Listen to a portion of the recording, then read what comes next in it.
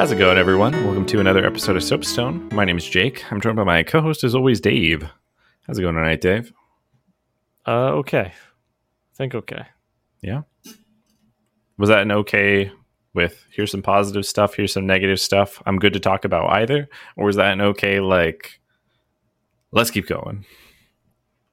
I guess more of the latter, because it's not stuff I want to share. That's fair. That's fair. My life is peachy. Mm-hmm. Well, if you want to covered in bruises and decaying rapidly. Well, if you guys want to reach out and talk to Dave one-on-one in more personal context, you can do so at. Now we'll get to that at the end. Hopefully things shape up, peach up. Peach is a shape, right?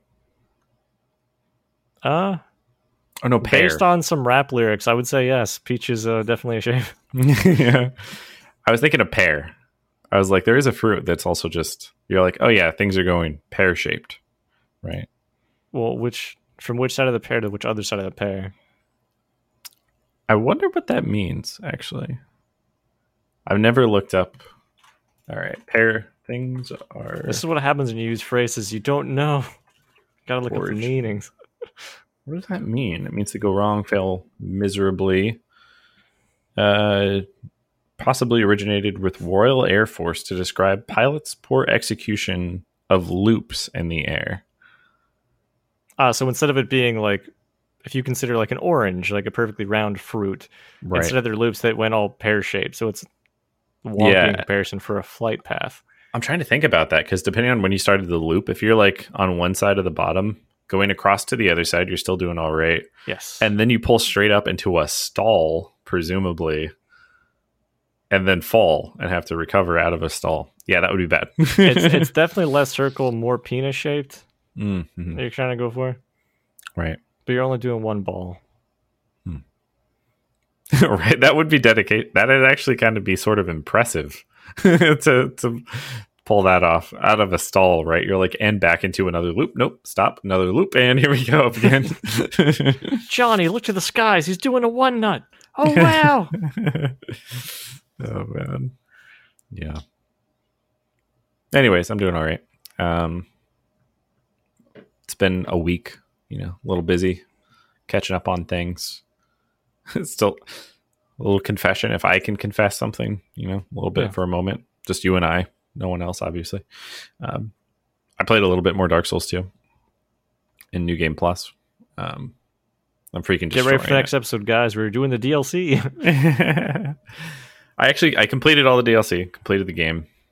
First time I actually beat all the DLC, and there's some cool areas in the DLC. Oh, I haven't explored any of them.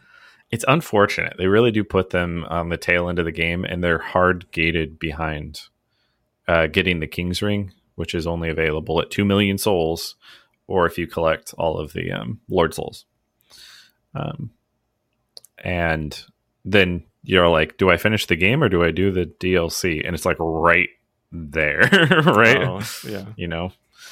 And the DLC aren't also the easiest things to find. One of them is like behind one of the primal bonfires, and the other one is an offshoot from the shaded forest bonfire. Anyways, I feel like in general they should give you like an indicator. Yeah. Mm-hmm. Like, I think with Dark Souls DLC, when you do the Painted World, you're going through just normal stuff, and you're like, oh hey, that's an option, and it shows up. It's kind of like put right in front of you. Yeah. I don't remember for Dark Souls 3. Yes. Yeah. I don't remember how Ringed City is accessed. Ring City. There's actually, it's literally at the end of the DLC. If you have the other one, there's an item you can interact with, like a snake skin or snake statue or something like that, that takes you straight into the other DLC, I believe. And they both have bonfires, and due to already having warping, you're just like, hey, all right, I unlocked it. I'm pretty sure they chained it together. Okay. It would be the definition of what you're describing, which is like lead into it. Well, yeah, it shouldn't be like, I'm about the DLC, and it's like, now go find it. Go. Yeah. I think it's literally once you've beaten Ashes of Ariandel, final boss, it's literally an interactable behind the boss you can use to enter the next DLC area. Which is convenient. But I mean, I'll take it, yeah. Yeah. But has it been a good experience doing the Dark Souls 2? Yeah. Some of it more than others. You showed me the Zero Lenny video where he's like ripping it apart mechanically, and I don't want to get too far into this, but one of the things he mentioned that stuck with me through the entirety of the remainder of my playthrough was like, it's turn-based. And I was like, yeah, but like all Dark Souls are kind of turn-based to a certain extent. You attack when it's safe. You play defensively. Right. You play aggressively. It's really emphasized in 2. Like he did this thing where he's like, oh, I attacked one too many times. Sorry, that was your turn. And then he gets hit. And I found myself like thinking that like literally every time I was overly aggressive. I was like, oh, sorry, it's your turn. My bad. And it's very, very, very true. So what do you think makes it more pronounced in 2 versus 1 or 3? Because like I somehow got 1 to not shit the bed. So I went up to the gargoyle fight and like I hit once, that was safe, but like an animation started. So I shouldn't be hitting. I should be getting ready to evade or reposition. Yeah. I mean, the gargoyle fight's kind of difficult to compare. Or like differentiate between games because it's present in actually 1 and 2. There's a gargoyle fight, right? I think it's optional in 2. It's Belfry Luna, I believe, the bonfire at least associated with that fight.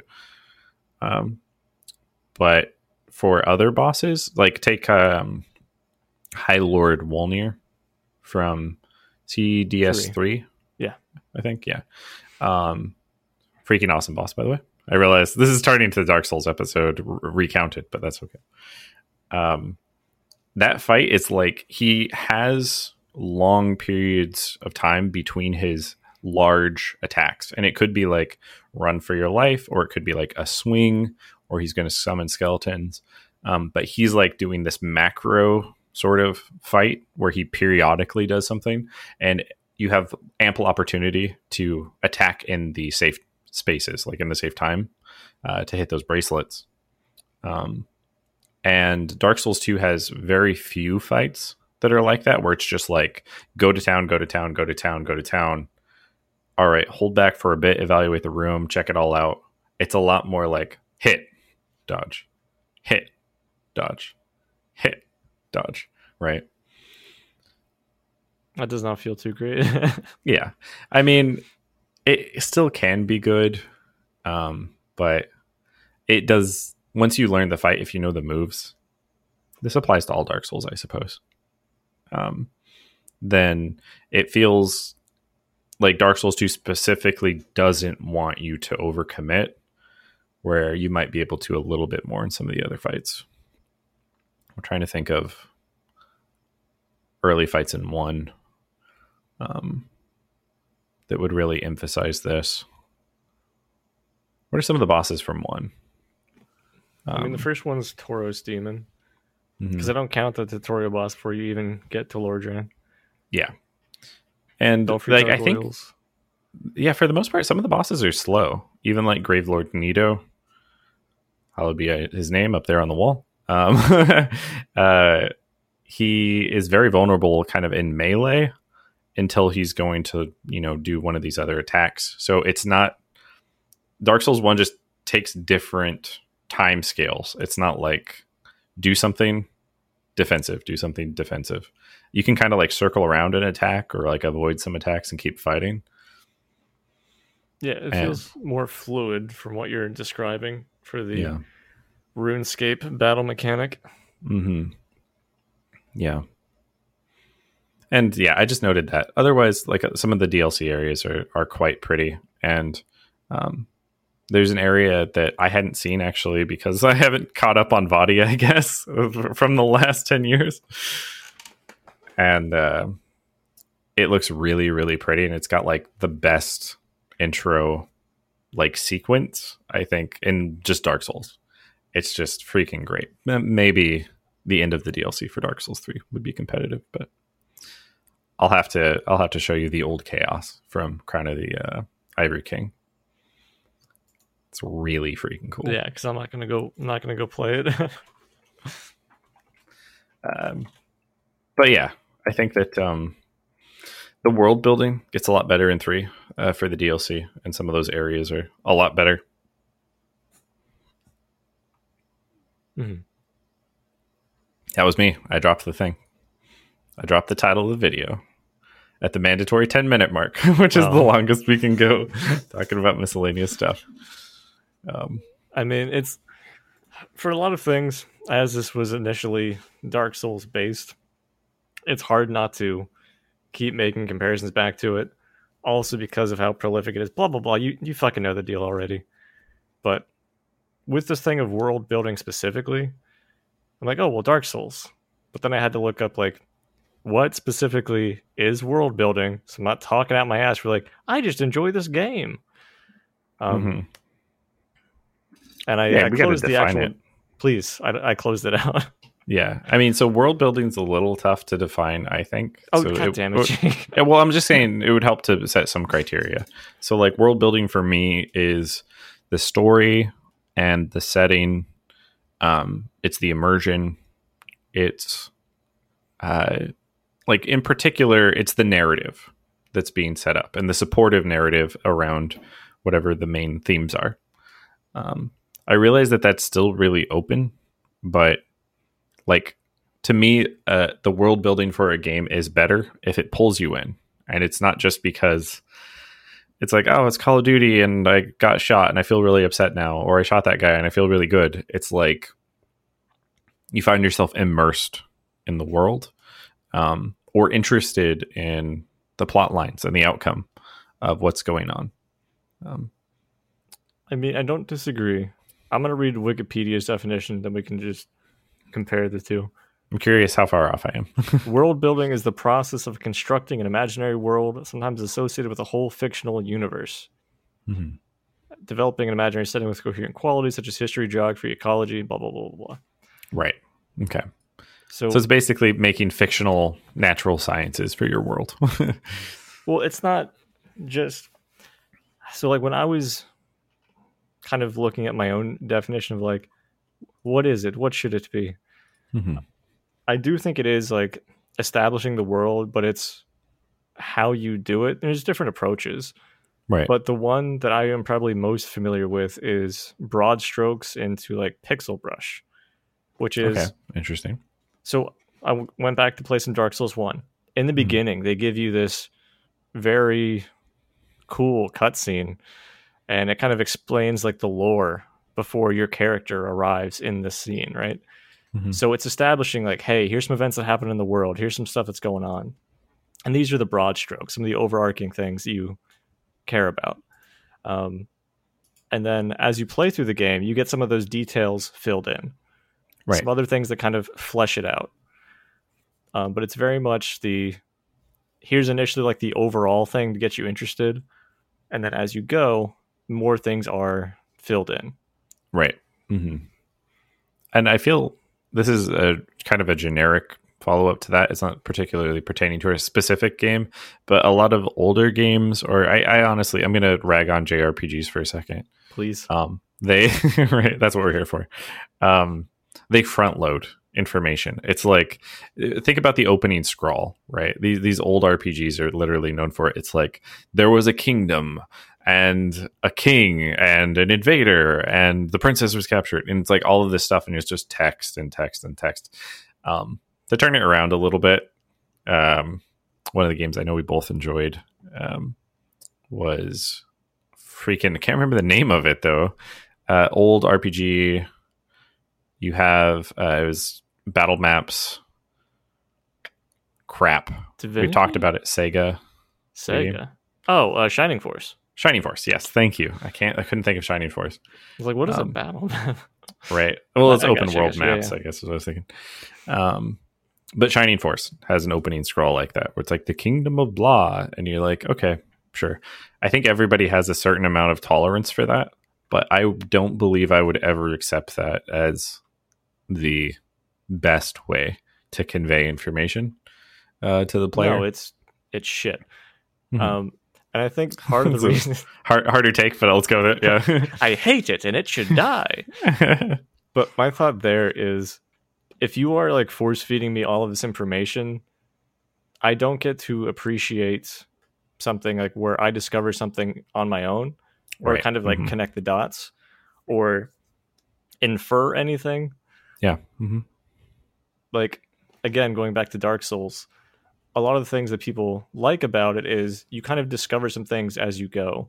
Yeah. And part of the immersion is you have like this whole grand landscape. As soon as you like enter Lordran, you're like, I see shit for really far. And then later you move around, you're like, oh, that's connected. So part of it is like connecting the dots and going, oh.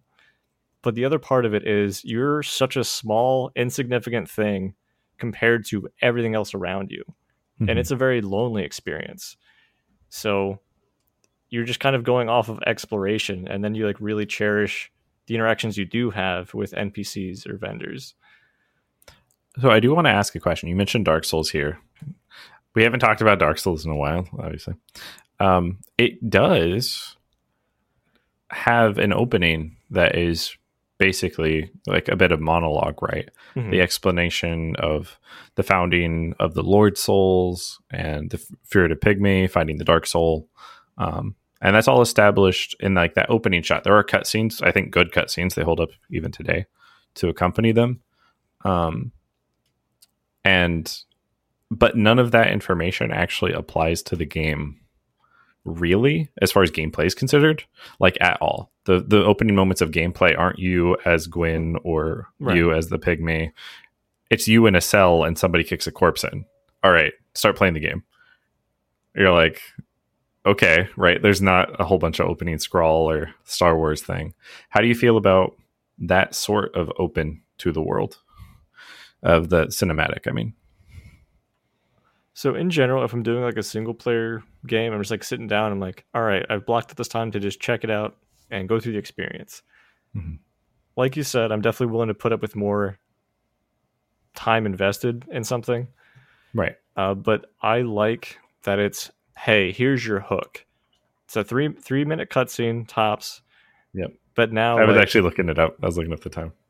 It's setting the tone as an initial thing. You're like, oh, okay. 3:36. And then you're like, I want to learn more about this and explore. Like that's your initial drive. Versus like you spawn in and somebody's like, hey, you got to go find the Lord Souls. And you're like, right. Thanks, NPC. I think what's interesting, sort of, I say the word interesting too much. What's engaging about this kind of open is the Dark Souls 1 opening doesn't tell you anything about your character at all. It doesn't mention your character. Right, because you're literally insignificant. Yeah, you're nobody in a cell somewhere. But it gives you vague underpinnings about the forces behind the world, and it inspires questions, right. I think, which is, it can be difficult to do unless you have a particularly engaging story and world that you've built.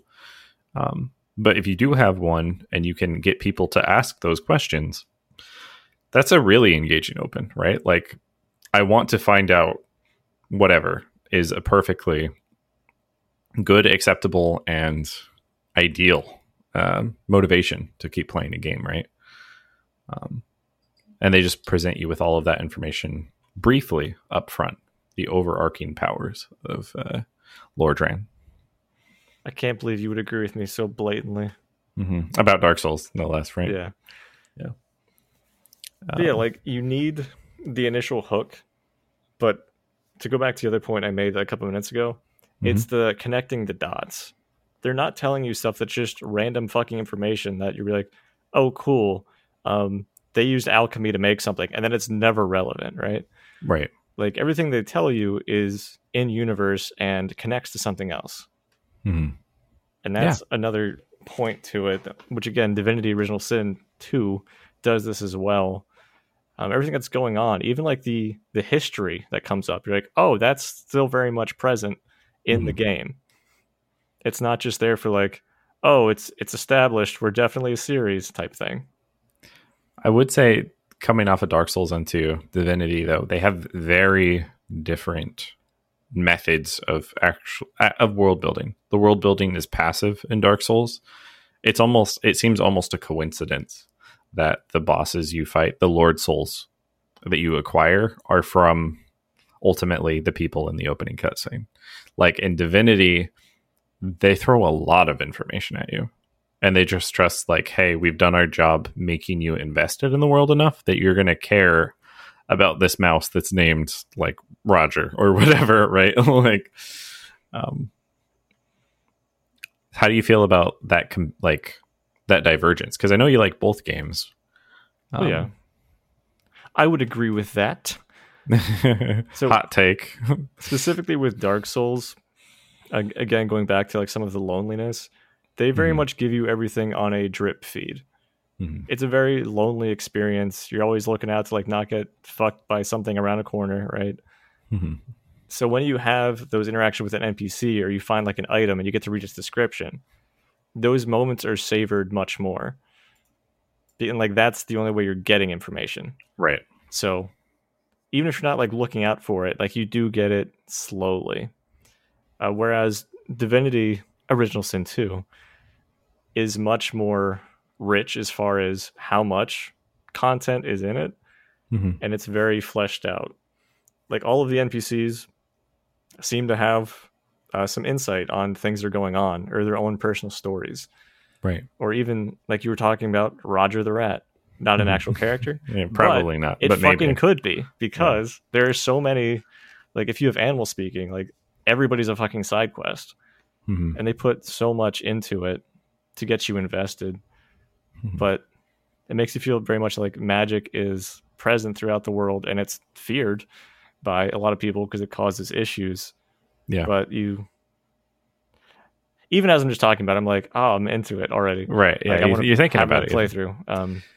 Do you have a preference between the two as far as approach for how they get you in? I think it's tough. It is really tough because Dark Souls, I think legitimately it's possible to play that game, not understand anything that happens, and be like, that's a fun game, you know? Well, yeah. I feel like a lot of people probably beat the game like that, and I can't hold it against them because the game doesn't tell you a whole lot. You're like, final boss dead, cutscene, credits, all right, guess that's good. Whereas Divinity is like, we expect you to some degree to care about how these characters are interacting in the world, the factions they come from, what their motivations are, and we're going to make those persistent. I think as far as representing world building, I do like Divinity's structure, I would say. But part of that just comes from the fact that like Dark Souls is really vague, and you kind of need to have Vadi either explain some things to you or like infer some structure and be like, I think this is how it is. And then the whole community is just like, sounds good. Vadi said it's that way. Let's go. You know? Yeah. I think it's just because it's intriguing and kind of vague that people want to look into it more and research it and find the meaning or determine their own meaning from it. Yeah. Whereas Divinity is much more, this is what it is. Yes. And it's not given to you all up at once. Like, as you have playable characters who are story characters, you learn a lot about them throughout the campaign. Because the campaign's long as fuck and you have time. Yeah. But and they all have some grounding in the world. Like I think that's something that Divinity does that pertains to world building in a good way, is they have the characters are regional. Like they have groups they come from, they have factions they come from, they have a home, they have their own goals, and all of them derive some of their identity from where they're placed in the world, like where they came from, what do they do, and it does help build, I feel, a believable structure that's essential when you're like information dumping so much on people. Like if you took all of the information that Divinity has about the world and you're like, and we're just going to slap this on top of a world that we don't care about, then I wouldn't play that game because that's way too much text. You know, like it's because they're tying questions in to what all of these people are doing and getting you invested that the tolerance for sheer textual dialogue is there, right? Yeah, it's spaced out in a way where if you're looking for it, it will be there. But if you're just doing a playthrough, like I just want to go through and beat the game, it doesn't feel like too much at all. Yeah. Mm-hmm. And also the progression of events, I would argue in pretty much all these games on the list, seem to scale adequately. Mm-hmm. It's not like it goes from 0 to 60, like Cyberpunk, let's say, for example. Right. I'm going to steal this car. Whoa! And then it goes like crazy hijinks, and then it's just wildly in this other direction. It's like, go. Yeah. The action game. Yeah. Yeah. I'd say most of these games that are on our list follow some format of the hero's journey, like a task set forth, goal accomplished, heroic accomplishment. Divinity just adds some nice twists and flavor on it that you're like, I'm on someone's hero's journey and I'm not sure whose yet, you know? Yes. And maybe the hero is the bad guy. Who knows? We'll find out together. But I do appreciate when that level of detail is presented as it is in Divinity. Like you get the impression, and this is useful, I think, from a world building perspective, that reality didn't start when the player started the game, right? It's not like, and now the world is moving forward. Now that you've arrived, hello, hero, you know? Yeah. Going back to Shining Force, that would be a counterexample where that is very much, it's an old RPG. They're like, here's the plot of the game. Go have fun, kids. Yeah. But that's very much where everything is. The background doesn't fucking matter, tie into anything. It's just to give you a reason to go from one side of the screen to the other. Yeah. It's not necessarily a terrible trope, but it is something you can kind of like watch out for. I might be ruining some people's perception of playing certain games with this, but what? Like if the super impactful thing happens the moment that your character shows up, then it's a universe that's spinning around you. Yes, it's, you know, it's a universe spinning around you, which can be fun. Everybody loves a power trip. But from a world building perspective, it's a better accomplishment to be able to place you at a point in the world and let you make it matter, or give you the illusion that you're making it matter. If you ever have to like stop yourself and ask, like, wait a second, what happened? Like, what were the events before my specific part in the story? Right. That's a good job. Exactly. Divinity is really good at that, actually. It's like, here you go. Like, Elder Scrolls is also, to some degree, they at least have the same sort of structure. You start as a prisoner, something's happened. Unknown background, make something of yourself, to some degree. Yeah. I do like some of what they do with that. But like taking Skyrim as the only recent example I played, because I mean, what other comparisons can we make? Who else is going to talk about 3? But 15 years, you know, or whatever. Know, it's 15, that came out 10 years ago. 15 editions of Skyrim.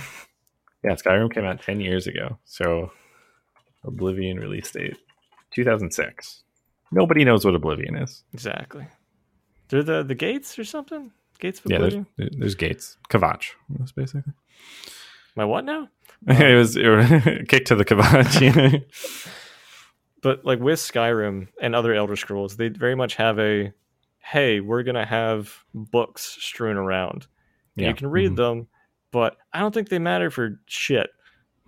That's my experience, at least. They seem very much, I agree. Like extra metadata. So you're saying you didn't read Lusty Argonian Maid? I'm sure I did, like online or something, because I heard it referenced enough times.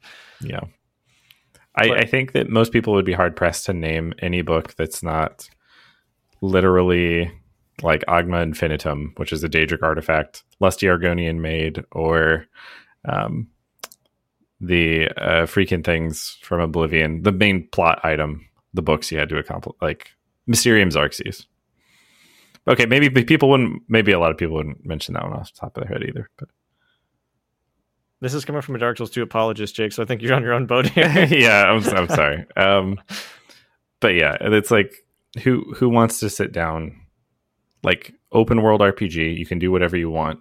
I'm going to read in game an extended period of time. Yeah. Like, is that good? I don't think that's good, personally. No, I think it's fine to have text in games that you can go and read. I'm very much more grateful that exists versus it just saying like, hey Jim, on your way to your next mission, let me tell you about such and such. You're like, oh Jesus fuck. And it's just kind of Justin and I playing Borderlands 3 right now. And well, granted, like I still enjoy a lot of the writing, though it still feels like a little bit Invader Zim to me at this time and point, where I feel like I've grown a little bit past it as far as full appreciation. Yeah. It's a lot of information coming at you. And I like when you can find things. I'm actually interested to check it out. Yeah. But not a lot of games hit that mark. It just, as I said, feels like superfluous metadata. Where it's like, we need 15 camps in this open world game and 30 textbooks. Johnny, this is your job. And he's like, okay. And he just Googles some shit. It's like, I think it came up before we were talking about it. We're not a film critiquing podcast, but like the term show don't tell. It matters for video games too. Like anytime that you can convey information to the player in a non-literal manner, where it's just them reading, hey, this is how you do the puzzle. Hey, this is what you need to know, in the form of text. And there's some more engagement going on with the world. That's going to be more meaningful than sitting down and like reading a book. BioWare is actually old BioWare. I don't know what new BioWare is like anymore.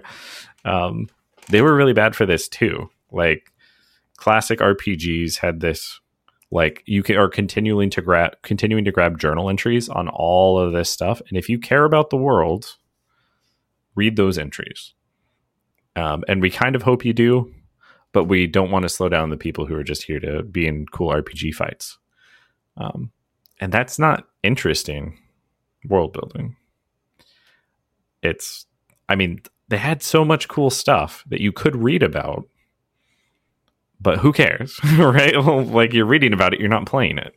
Yeah, it has to, it has to be interwoven in such a way that first off, like you need the audience's attention for them to give a shit.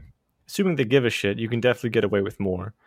But you need certain things told to them as a part of gameplay versus like you're talking about, like that stop of gameplay to be like, time to catch up on my email. Yeah. Also, like a lot of games, they're like, hey, there's an email on this computer and you've unlocked it. I'm like, Deus Ex. Yeah. Now with Deus Ex, I did enjoy it enough to where I did do that. But if I ever go back, I'm not going to. So my question to you though, because like all of the Deus Ex games have this, the old one, Human Revolution, Mankind Divided, they all have terminals where it's like you could get some information here.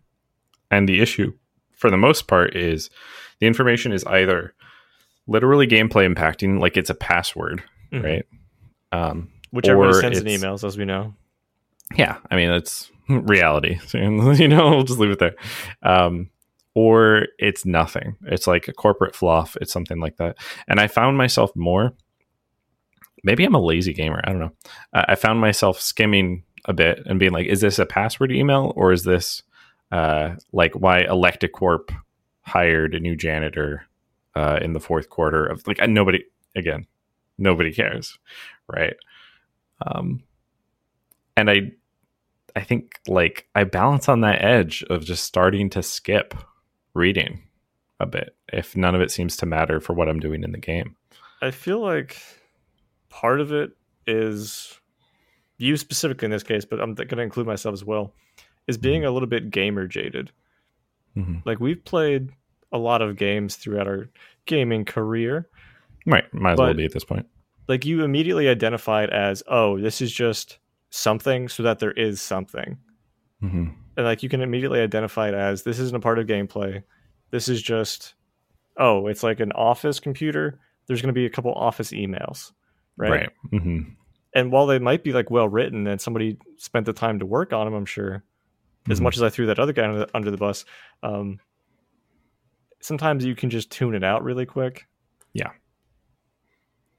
So it's like, it's hard to balance that line, I feel.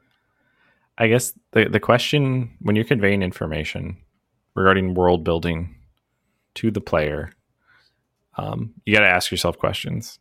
And those questions are, does the information that I'm telling the player matter for what they're doing?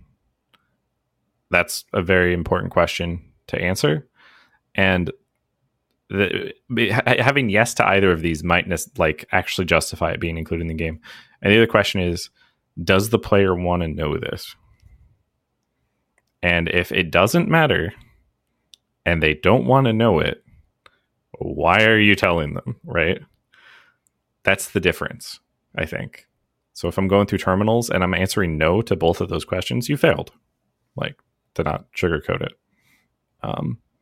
Because I've lost interest in whatever you're trying to tell me, and I don't believe it's going to impact my gameplay at all. Yeah. That's definitely, there's a difference of mindset between you and possibly somebody else. True. But I mean, I'm on your side for that because I'm the same way. Also, to jump back to the show and tell thing, because I forgot. Do you remember that one episode of Breaking Bad? Where I haven't actually seen all of Breaking. I've seen clips. If it's a clip, I've probably seen it. It's been out for like 30 years, so I'm gonna spoil one episode. This is early doors, so like they're not necessarily bad people, but they do capture one of the other drug dealers who's like trying to kill them, and they put him in the basement, and they don't know what to do with him. Right? They're kind of panicking. They're like, maybe we should let him go. Like, we're not murderers. Like, what are we gonna do? So like he's handcuffed down to something in the basement, and they like give him a sandwich on like a ceramic plate, and then the plate breaks, and then they're like, oh, and they clean it up. And as they're talking upstairs, and they're like reassembling the plate, they realize that there's like a giant piece missing, something that can be used as a shiv. Now it's never stated, but just that immediate moment and like the look between the two characters that you know that they know, and also you know what's going on, right? So they realize it's become a more dangerous situation, and they can't trust this guy to just let him go and things will be fine. But again, that's a show, not tell. Exactly. It doesn't need to be spelled out at that point because you can use your brain a little bit, right? Like how useless would it be if the characters in the show at that moment were like, there's a large piece of the plate missing. He could be using it as an improvised weapon or perhaps escaping at this very moment. Like, worthless. Yeah. Worthless information that would disarm any sort of aha moment that the audience is experiencing by figuring it out themselves. They're not geniuses for doing so, but you don't have to be. If you're presenting information in a way that the audience is figuring things out, connecting those dots, like you mentioned a while ago, that is what keeps people engaged, as opposed to just reading or hearing literally the transcription of what's going on, right? Yeah. It's the aha moments that also help with investment for world building. Yeah. And like some of the games I've been ragging on a little bit, they still do that. Like Dragon Age has those moments where it's like you're learning about this like sleep plane and the attributes about it. and you're putting things together. And if you figure it all out, you're like, I think that person right there is not who they look like they are, and it's not who they say they are, because I've been paying attention to what's going on. But that's not because you read it in a journal entry somewhere, right? Yeah. It's because you're figuring it out and growing more interested in the world while you do so. Like, I can't think of a concrete example at the moment. But like, let's say you notice a character in a game being like slightly off, or you just notice something like something a little bit quirky, right? Mm-hmm. Tingle, yeah. Yeah, Tingle from Legend of Zelda. He's the main villain. But like, when you notice that, and then later on, like, you see something come up with them, and you're like, oh, this actually connects back to what I saw earlier. That tracks. Mm-hmm.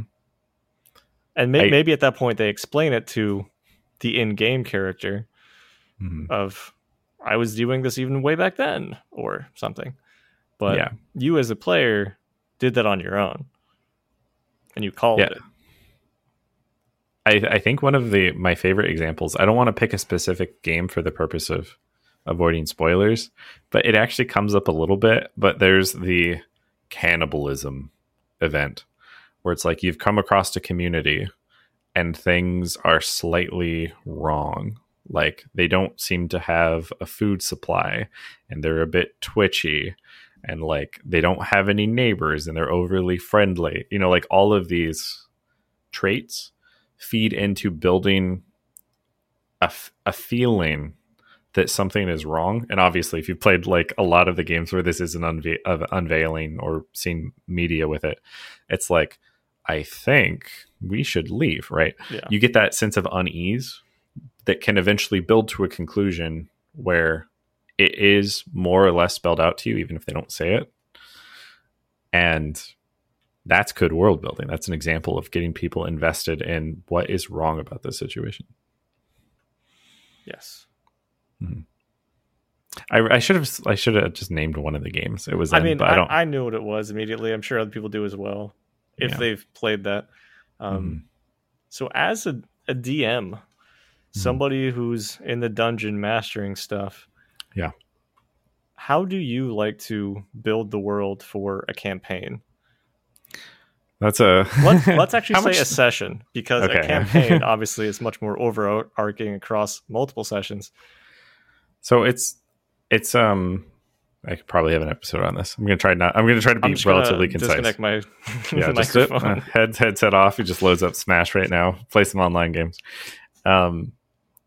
It's different, I think, than a video game, because you want to have the world really, really actively react to what the players are doing in the moment.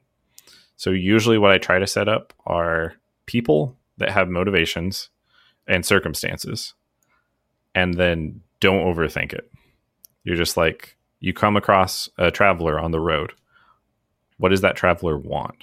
What are they trying to do? What's their personality? That's it. There you go.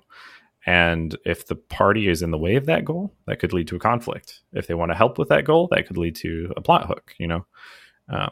But the idea is, think about how can the players be impactful in this overarching world, and draw them into it. So would you say it's more instance based? I think there's like instance interactions, not necessarily tie-ins from like the macro world of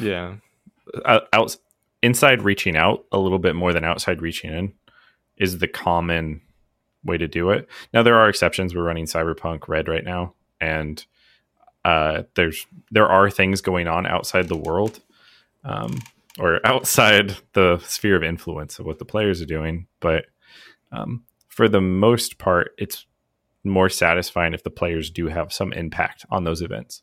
But it's nice for them to set things in motion, and then for that to impact things down the line. It comes back around. That's something that also is shared with video games, I think. Consequence. So consequence is always a good tool for player investment. If your actions actually cause something else to happen, it will make you reevaluate things in the future. Yeah, because I think we talked about like how having a very player-centric world in a video game can be a little hollow, like if it's all based around the hero. But that doesn't mean the hero shouldn't have like impact in the world. You absolutely need that to some degree. Elder Scrolls usually starts you as nobody, and you end up having the most impact, like you're the chosen one or whatever, Dragonborn or what have you. But it's actually a better, I think, sign of good storytelling if those consequences ripple out and affect the world, right? Like, it's a sign that your world's really shallow if you're like, I killed the big bad evil guy, and then everybody else in the world's like, I don't care, right? You know, I got a family to feed. Weirdly enough, I'm actually thinking of Final Fantasy X. Okay, all right. So you as Tidus, everyone's favorite main character. Ha ha ha ha ha. That guy. Things obviously do revolve around you, but when you get to the other world of Spira, or whatever different time dimension it is, things have already been going on with Sin for like millennia. Right. They're like, oh, this has been like an ongoing thing. We have temples we pray at. We have rituals we follow. This is our fucking world. And he's like, well, that sucks. Can we change it? And they're like, no. And he's like, but what if we blah, blah, blah. Yeah. But I'm an impetuous child, though. You're like, I don't know if that's enough. But it feels very established, like the world that is there. And you learn about it as you go through and visit the other temples. Mm-hmm. Why, even though you disagree with somebody's beliefs, why they have them so strongly and what they're fighting for. And it makes it feel more real and alive, because it's not just you doing stuff. Nobody else fucking matters. It's you're in a world. We live in a world. We live, more than a society, sometimes a world. I think like what you're describing is like a paradigm shift at some point, right? Even if it's temporarily, even if it's not like strictly you're controlling a different character, like the game encourages you to see reality, perceive it from someone else's point of view, which, just like having multiple, lights pointed at an object casts a 3D shadow. It's like the same way with a game, right? It lends depth to it if you can look at it in different ways and understand different perspectives on what's going on. Japanese games are usually pretty good at that, at least the ones that I play. But things like Dark Souls, they're super ambiguous about like which ending's the good one. They're all bad. It's all just you're biding time, and maybe you're actively causing chaos, or you're just avoiding it for a time. It's all it is. But I think that's another good sign that your world has some depth. If you can kind of like walk to the side of it and look at it, and you're like, this isn't made of cardboard, right?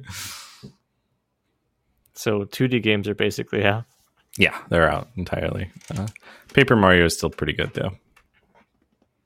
From world building's perspective? No, not really.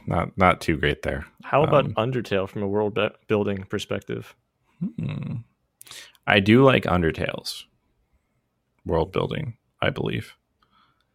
You are very clearly a hero whose actions impact everything that happens, but you're also finding out that you're not like the first and only character who's been down this road, so to speak.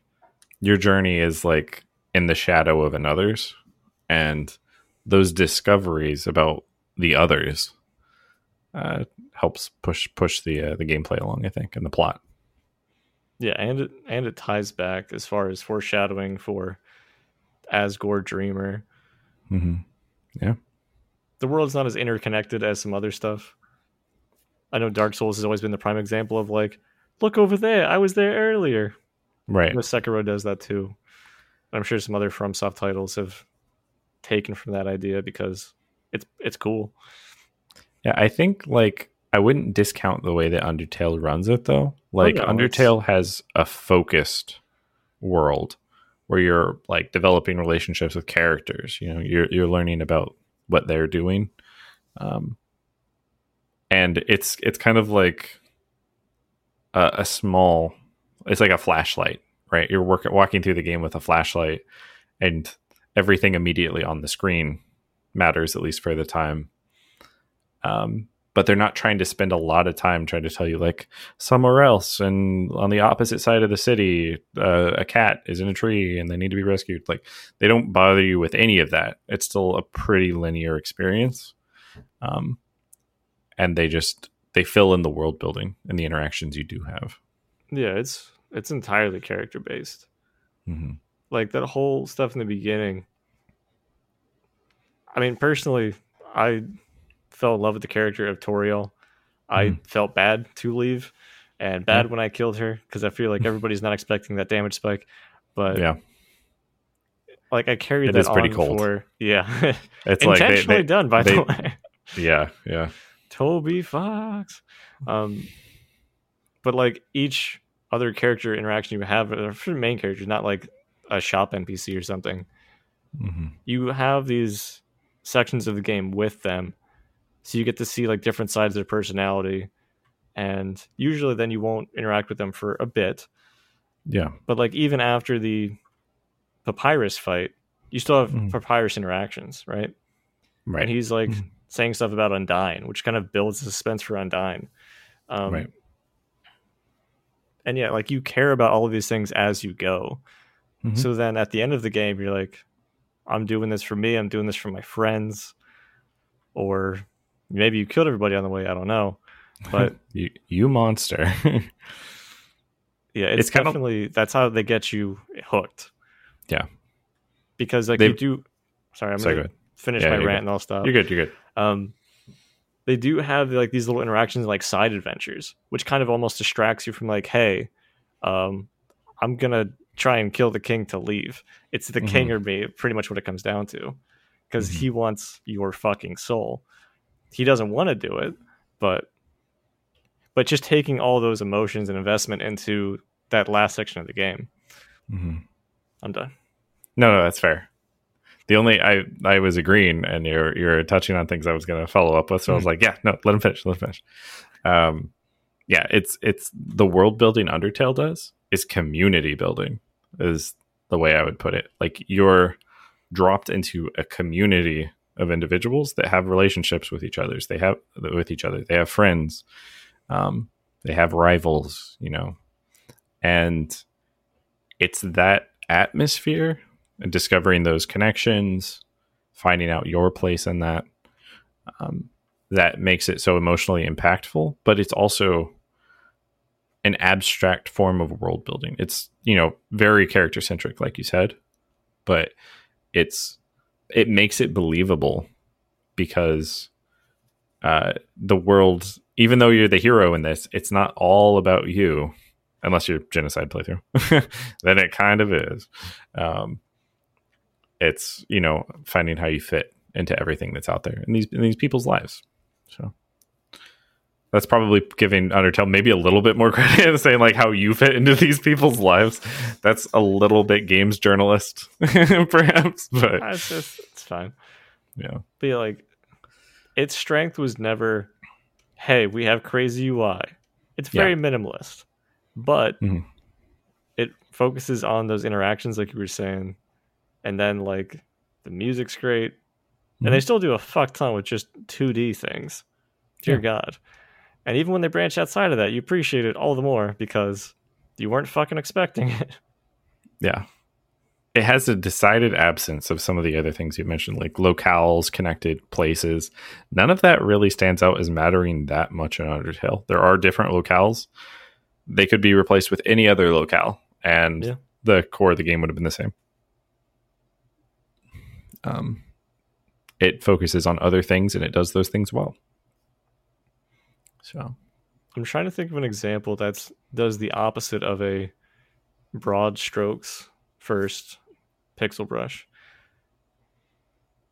Something where you'd get the very much you or more nuanced details up front, and then after the fact or just later in the game, you kind of learn how the world works. Hmm. Cue Bo Burnham reference here. Right. That one's I'm trying to think of what the hypothetical would be that I could find a game for that. So you're saying something where you have, I guess it's too abstract for me to think particularly of an example. Because what you're describing is something where you have a lot of detail up front, but you find out how that detail fits into the world later. Yeah, so I guess kind of just the opposite of the Dark Souls, where you have the cutscene up front kind of explaining the overarching events of the world before you showed up. So I guess getting that stuff. So like the cold open, they drop you straight into it. They give you almost nothing. And then you have to figure all of it out. I feel like that's still somewhat close to Dark Souls. One I would consider. I don't know if this is a direct match, but according to your Google search results that have been autocorrected, top result is Breath of the Wild. Like, that's a game that is like that, where it's almost entirely about discovery of the world, and there's almost no lead up. It's literally just you wake up, here's an iPhone, go out and have fun. Like, I don't even remember if there's an opening cutscene that tells you. Actually, no, there is. I think the game tells you like, "Hey, Ganon's in the castle. Go take care of that. Goodbye," which is similar to the Dark Souls open. True. I think it is useful to have some direction at the start. Game starts. What? Do I have a menu button? Can I move? Yeah. You gotta like show them the carrot before you like pull it behind the side of the stage, and then be like, "Man, I do like carrots, though." They kind of like rubbing their hands together. The carrot. Yeah. Oh, did you? That's did the you surprise want this twist. The carrot is mine. Yeah, this is kind of a vague topic, actually. Mm-hmm. I feel like if we had a guest who had written a novel or something in like science fiction space, they could provide a little more insight.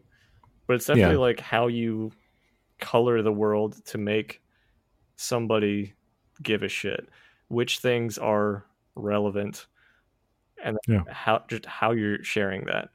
So like Game of Thrones, George R.R. Martin will tell things for like different people's perspectives, and then it will switch. But granted, it's done slowly, but there's like a wealth of things. It's well done as well. So you care about all the billion characters before they die off. Right. Yeah, it's very much like, it's like shooting. It's a bunch of flashlights alternating, turning on, giving perspective at different points. Could somebody make a diagram of the 3 flashlight references Jake has described? Yeah, the flashlights I think are a good one. I'm sticking with the analogy, because it's like maybe it's pointed toward a wall and revealing something. Another like flashlight's pointing somewhere else. Maybe there's a statue, but you only see it from one side. Another flashlight comes on, you see it from the other side. There's a lot you can do with alternating perspectives.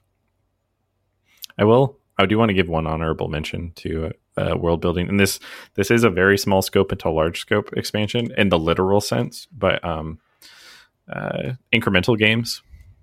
There's one I'm thinking of in particular, free game online called A Dark Room, and it literally just opens with like a line of text that's just like, "You are cold," and then like a few seconds passed, and it's like, "You're in a room," and then like you get a few seconds past, it's like, "Get the option to like search for firewood," and it just develops from this. People eventually show up. They continue to expand. You build a village, then you can go out and like explore the world.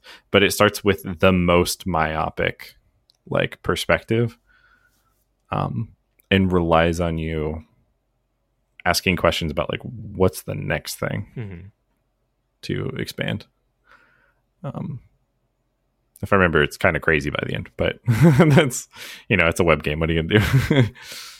Let's go out for a walk. At the end, we killed God. Right. No, that we're back to JRPGs. Full circle, right? I mean, I think that kind of fits the example of the question I was asking for something that's very, very small scale on detail. And then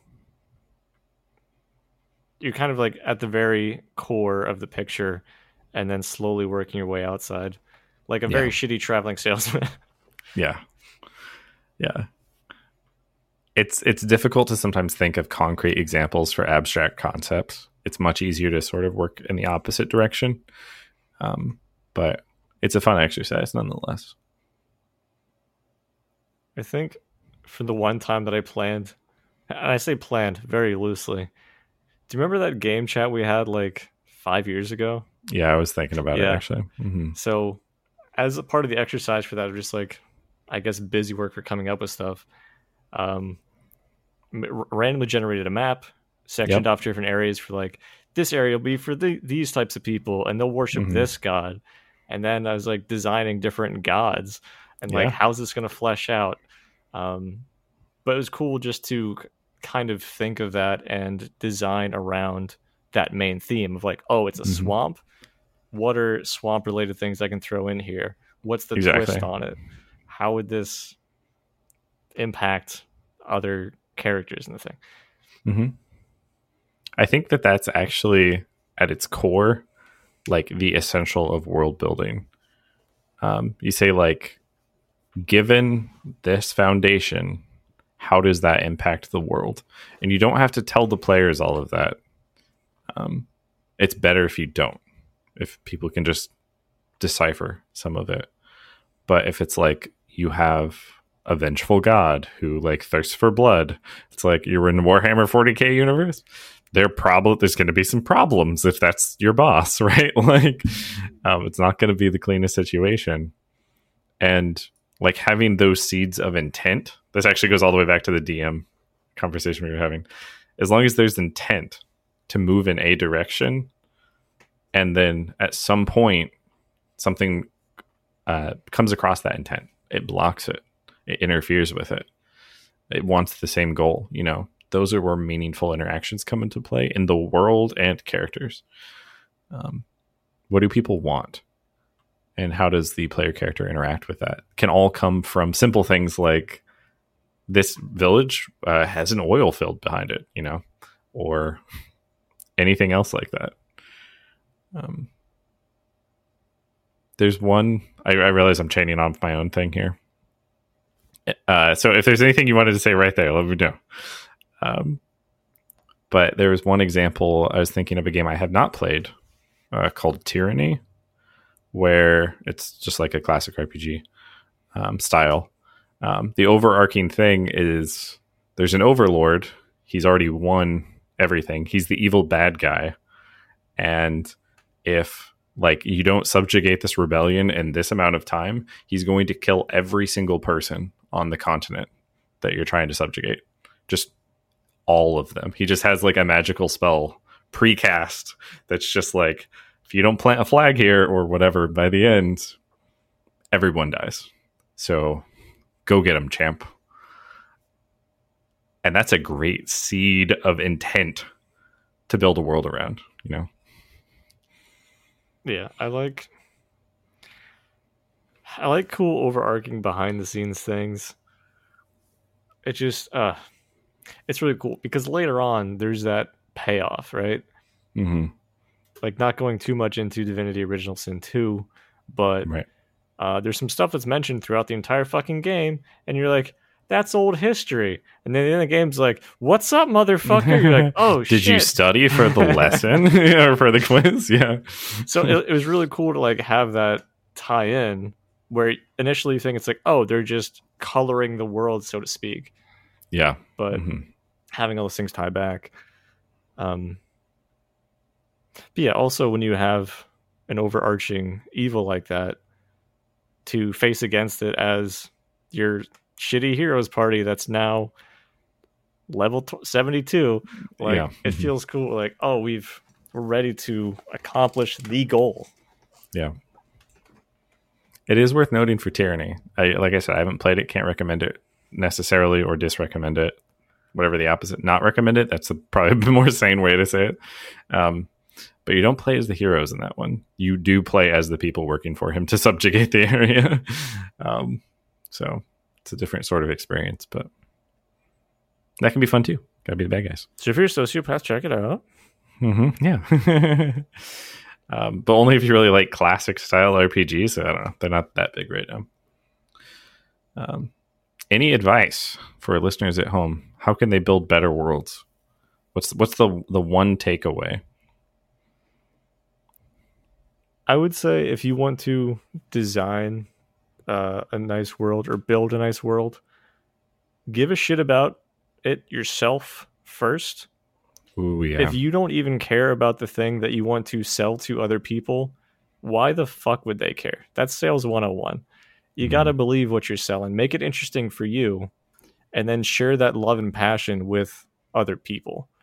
If you think a detail is going to be superfluous or erroneous, fucking remove it.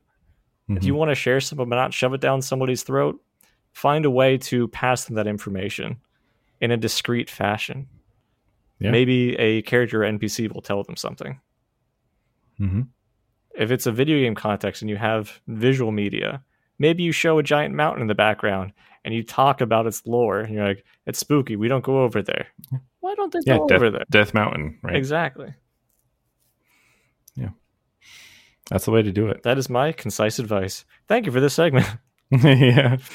My advice for this episode is if you do have ideas for world building as you think it was implemented well in other games, you could send those in to us if you think that it's worth talking about the game, I guess.